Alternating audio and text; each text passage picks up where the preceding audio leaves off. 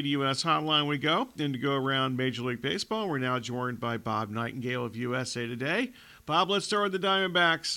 Undefeated in the postseason. All these road wins. What's impressed you the most about Torey Lovullo's team the last couple of weeks here? Just really the bullpen. I mean, the bullpen was such a nightmare for him for so long, and they've come together at the right time. So I think of all the facets of the game, I think that's been most surprising that they've been lights out. How much of that is Brett Strom? How much of that is Mike Hazen just kind of piecing this together? Yeah, a combination. I mean, certainly, you got to have different arm angles and stuff in the bullpen. I think, Mike Hazen's done a wonderful job there, just getting guys to say, different looks. You can never have the same bullpen over and over again. You always have to shuffle. And the guys they pick, have been exactly right. They've been gold for them. Yeah, I mentioned undefeated on the road so far in the postseason. Obviously undefeated everywhere, but only the one home game. However, the decibel level, at least the next two games, will be up in Philadelphia. How much of the Phillies' home field success the last two postseasons now has been the crowd, and how much of it has been that Zach Wheeler and Aaron Nola has kind of gotten them to lead in a lot of these games? Yeah, I mean, the big thing for them is just it has been that home field. I mean, they've got the best home field advantage in baseball. It kind of reminds you back in the day when the Minnesota Twins were at the old Metrodome. And, that was ear-piercing sound and tough for those guys to hear. And the same thing here. If you're not careful, the fans will rattle you and everything else. But they've had since 2007, I think lost the first two postseason games, and then it just lights out there. So, yeah, if you're not careful, that crowd can rally you. And, I mean, obviously you have star players who have come up and, performed at the right time. Funny you mentioned the Twins, because that's exactly who I brought up the other day when somebody asked me, when's the last time there's been a baseball home field advantage this big in the postseason? Is there anybody else we can put in the same category here? That's the first team I thought of. Not really. I mean, as loud as Philly is, I mean, nothing comes close to Minnesota because it was, bouncing off the roof down onto the field. I mean, it's actually unhealthy to be in there during playoff time. I mean, I could sit next to you and scream in your ear and you couldn't hear a word. So, yeah, it was wild. But, no, I think, this is it. I don't think there's another home field advantage like this, where the fans are on top of you, screaming the whole time. And, the big thing, too, is the Phillies players feed off that. Speaking of the Phillies, is this version better than the 2022 team that actually lost in the World Series to the Astros? I think it may be. I mean, you got Nola's had a so-so year, but he stepped up in the postseason. Wheeler's been lights out pretty much all year. Their bullpen's been fine. I keep waiting for, a Kimbrel to blow a save or something like that. It's been shaky, but it's been okay so far. But, yeah, I think the way Castellanos is playing, they didn't have Trey Turner a year ago. Now he's been red hot the last couple of months. Schwarber does his thing. And Harper, just like a year ago, steps up in these moments. So it probably is a better team, particularly having Turner right there, too. Rob Thompson, is he evolved as a manager in his? I guess this is his first full season. So, you think he's gotten better in that role? Yeah, I think he's been around the game for so long, and he learned under all the Yankee people, and if I should have been manager years ago, kind of like a Brian Snitker of Atlanta, finally got his shot and has run away with it. But I think he's got that calming voice in there. Obviously, a very smart baseball mind. But no, he's been perfect for the Phillies. You've covered Bryce Harper since day one. How's he developed as a player? Maybe the better question is, at least from afar, how's he developed as a person? Well, he's always been big in baseball history. I was stunned about how much he knew about the game. A lot of guys don't know anything. He'll go back to 50s and 60s with you, that sort of thing. And I think it's embracing the moment. Before, I think, when they're probably booing him and stuff when he got here, there's like a little aloof, standoffish. Now I think he's, one of the people. One of the Phillies fans love him. He loves them. It's been a great combination. I mean, I think it worked out perfectly that he ended up in Philadelphia and not San Diego, and Machado ended up in San Diego and not Philadelphia. Not too many guys can handle Philadelphia, but he's embraced the thing. So the Diamondbacks, what is a blueprint for a Diamondbacks victory in this series? Well, you're going to have Gallen and Merrill Kelly throw 4 of the first 6 games. I think you need to win 3 of those games and hope to find another one among the 3, whether it's Brandon Pfaadt or or the bullpen game for Game 4.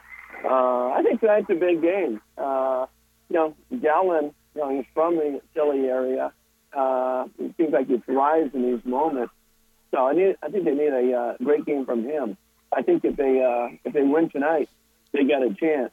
If they lose tonight, particularly if it's lopsided, then I think there could be some problems. Just because I think they'll look at Gallen like, okay, this guy is perfect in situation and can withstand all the noise and everything else. Bob Nightengale of USA Today, curling the sports. All right, in the state of Texas, the Rangers, like the Diamondbacks, unbeaten in the postseason. All but one of their wins have been on the road. What stands out to you during this 2 weeks dominance after they basically blew the AL West in the regular season? Yeah, I've never seen a more streaky team that's reached the postseason than the Rangers. Win 8, lose 8, up and down. I think they're going to run away with it. They fall apart, and then you think they're done, they come back. So, yeah, it's amazing. Their bullpen was horrific during the season, and they pitched very well. But, of course, so the starters.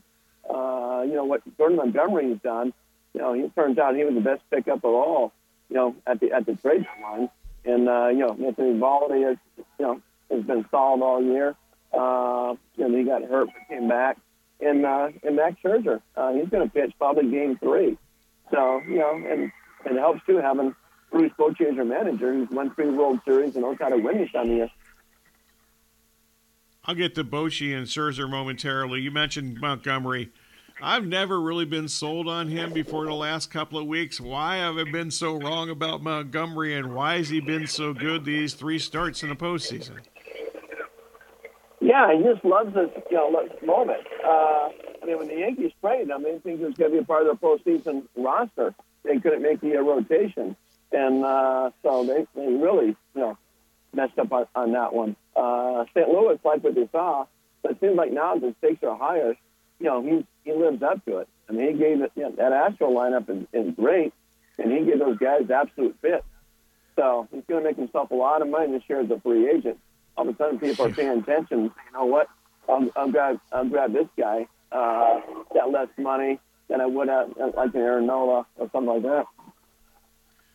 21-year-old Evan Carter. I didn't even know who this dude was until a couple of weeks ago. What's up with him? It's amazing, and credit to their scouting department for finding this kid. When he got drafted, he wasn't on anybody's top 500 board. So they scrambled like, who is this kid? And whatever they saw in him with the makeup and everything else was lived up to expectations and much, much more. I think people thought Rangers were on their mind when they drafted in the second round. It turned out to be an absolute steal. It's amazing what this kid has done for that franchise. And last night, they don't win that game without him. No doubt.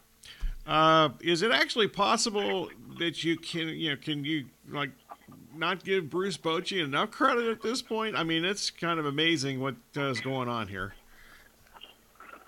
It really is. I mean, those teams in San Francisco, they were never the best team talent-wise, but they had unbelievable makeup and character. I think we're seeing the same thing with the Rangers. He just knows, how to get these guys going and feeling confident about themselves, never panicking. And, here they are. I mean, when they lost that last game of the season, when the Astros won in Phoenix, it's like, now they got to go all the way to Tampa. If they win that, they got to go to Baltimore. Just kind of shrug your shoulders and say, okay, no big deal. And play lights out ever since. Nathan Eovaldi, he's today's starter. He has great postseason history. He was mostly ineffective in the regular season after he came back from the injury. And once the playoffs have started, poof, he's been great. Why is he so dominant when it matters the most? I mean, we saw that in Boston. Just a big game pitcher. We saw him pitch that 18-inning game that they ended up losing. But because of what he did, Dave Dombrowski said, you know what, let's lock this guy up. And, I think when the moment gets big, he is bigger. And you're right. I mean, he was pitching lights out until he got hurt, then struggled a little bit coming back. But, yeah, he's a great big game pitcher. You mentioned Scherzer. He's on the roster for this series. Are the Rangers even know what to do? They even know what to expect from Scherzer in this series?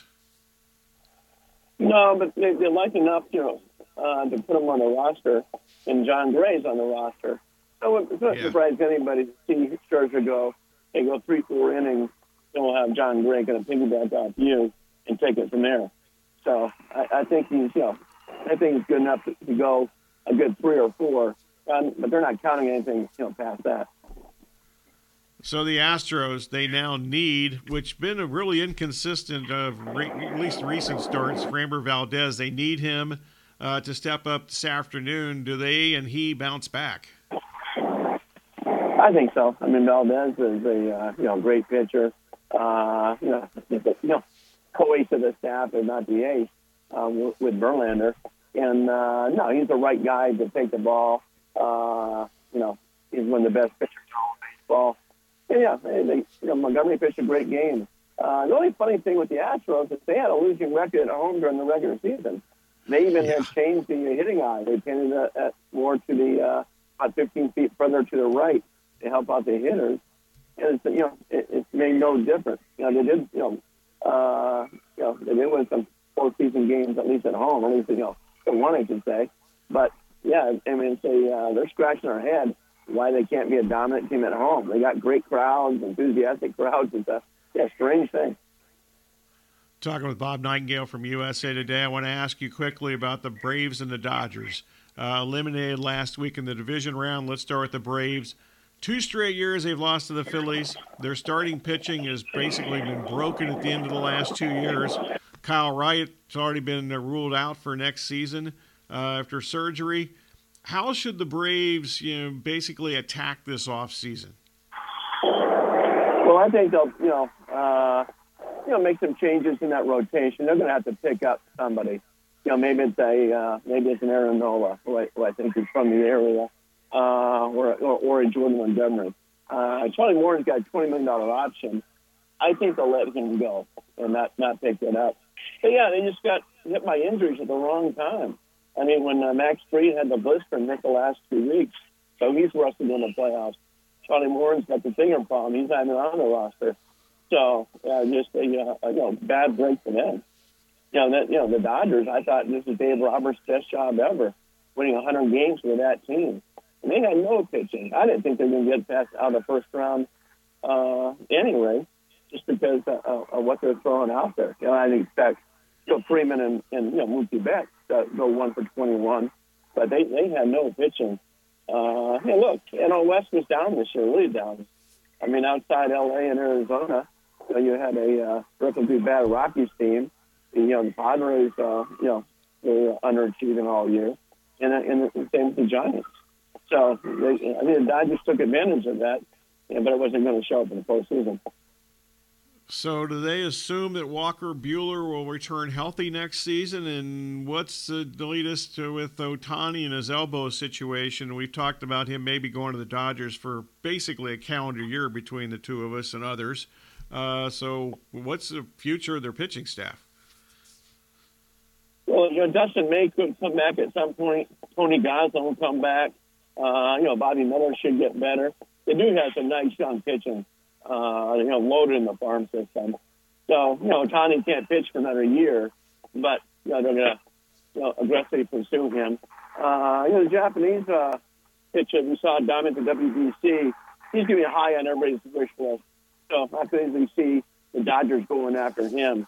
But they're going to have to sign some big free agent starter and hope these other guys come back healthy. Bob, always good talking to you. Appreciate the time. Have fun. Thanks. All right, my pleasure. Take care, Bob. All right, Bob Nightengale from USA Today.